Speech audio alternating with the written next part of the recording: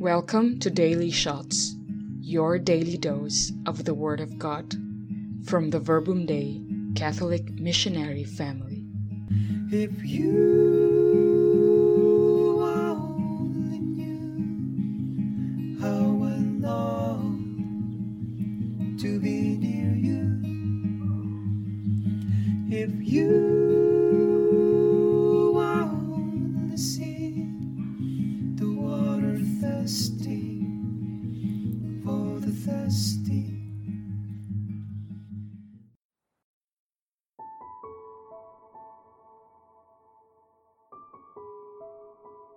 A pleasant day to everyone.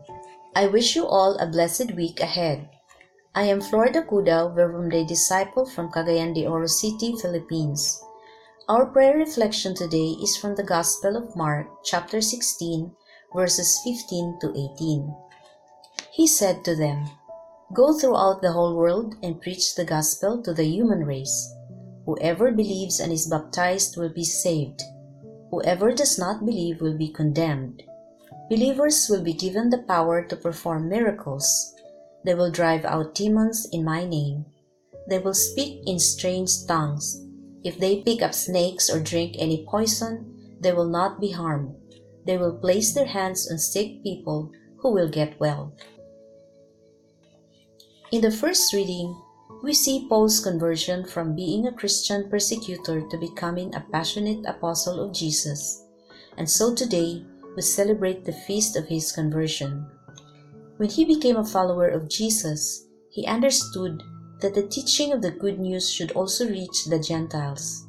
He recognized that calling and responded by reaching out to the non-Jews during their time. Paul's yes was the beginning of the fulfillment of Jesus' instruction to go throughout the whole world and preach the gospel to the human race. Because of the faithfulness of St. Paul and the early apostles, the good news is continuously being preached until today and now in all continents of the world. Up to this day, the Church supports that directive, and all of us are called to collaborate in that mission. We pray that, like St. Paul, we can see the light of that call and have the strength to follow. In my prayer, I also examined my personal participation. How have I responded to this call in my own little way, in the little circle of influence that I have?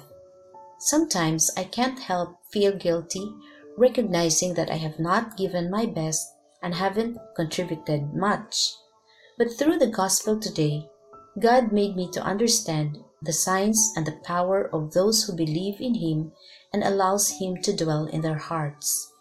What signs do I possess and what miracles can I perform?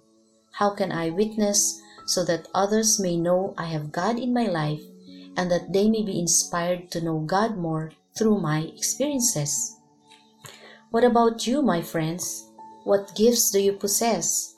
What have you discovered in your life that you can witness for Christ to others? As I ponder, Jesus pointed me to the joy I have that came from knowing God's love, that His love is constant no matter the circumstances.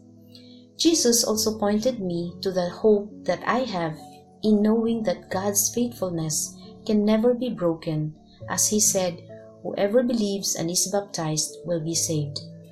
Consequently, I am awakened to respond in faith for God and to serve others as well, because that is what He desires. It is a dynamic that naturally happens in our relationship with God. We become sharers in His dreams and desires for His beloved children. The virtual form of interactions we have now may not be as good as personal interactions, but it is a platform that allows us to reach people in a wider range faster. I believe each one has its own social media channels to interact with family and friends, even from faraway places. As Verbum Dei disciples, we understood that God is guiding us to use these channels to propagate His mission.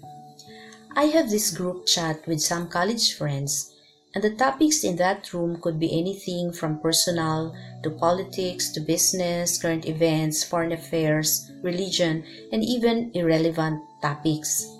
Each has its own point of view, and we respect those views.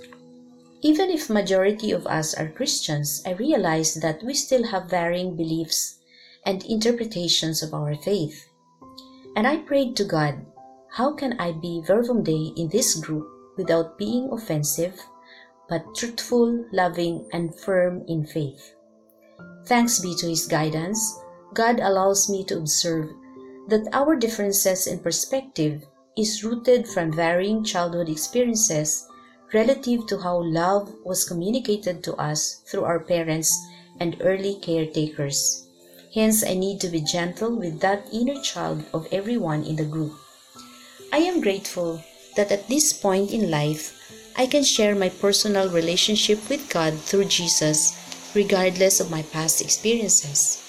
That right here and now, we can grow in that relationship and enjoy His unconditional love. I feel that the impact of last year's pandemic and the African swine fever crisis of the swine industry will be felt strongly this year. And God is inviting us in our gospel today to continue our mission without ceasing. Alongside all our efforts to recover economically and socially, all the more the need to strengthen our spiritual capacity to cope with all these challenges. We know that a strong spiritual foundation is essential for any physical recovery we have to undergo. As Jesus assures us in the gospel today, those who believe in Him and keep His word will be provided, guided, and protected as we support one another in the journey.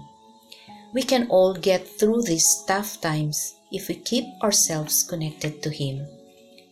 Thank you, Lord Jesus, for reminding us once again to focus our thoughts on the good news that you offer.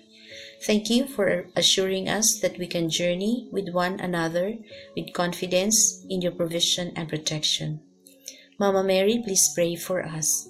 Saint Joseph, please pray for our families. Saint Paul, please pray for our mission. Glory be to the Father, to the Son, and to the Holy Spirit, as it was in the beginning, is now, and ever shall be, world without end. Amen.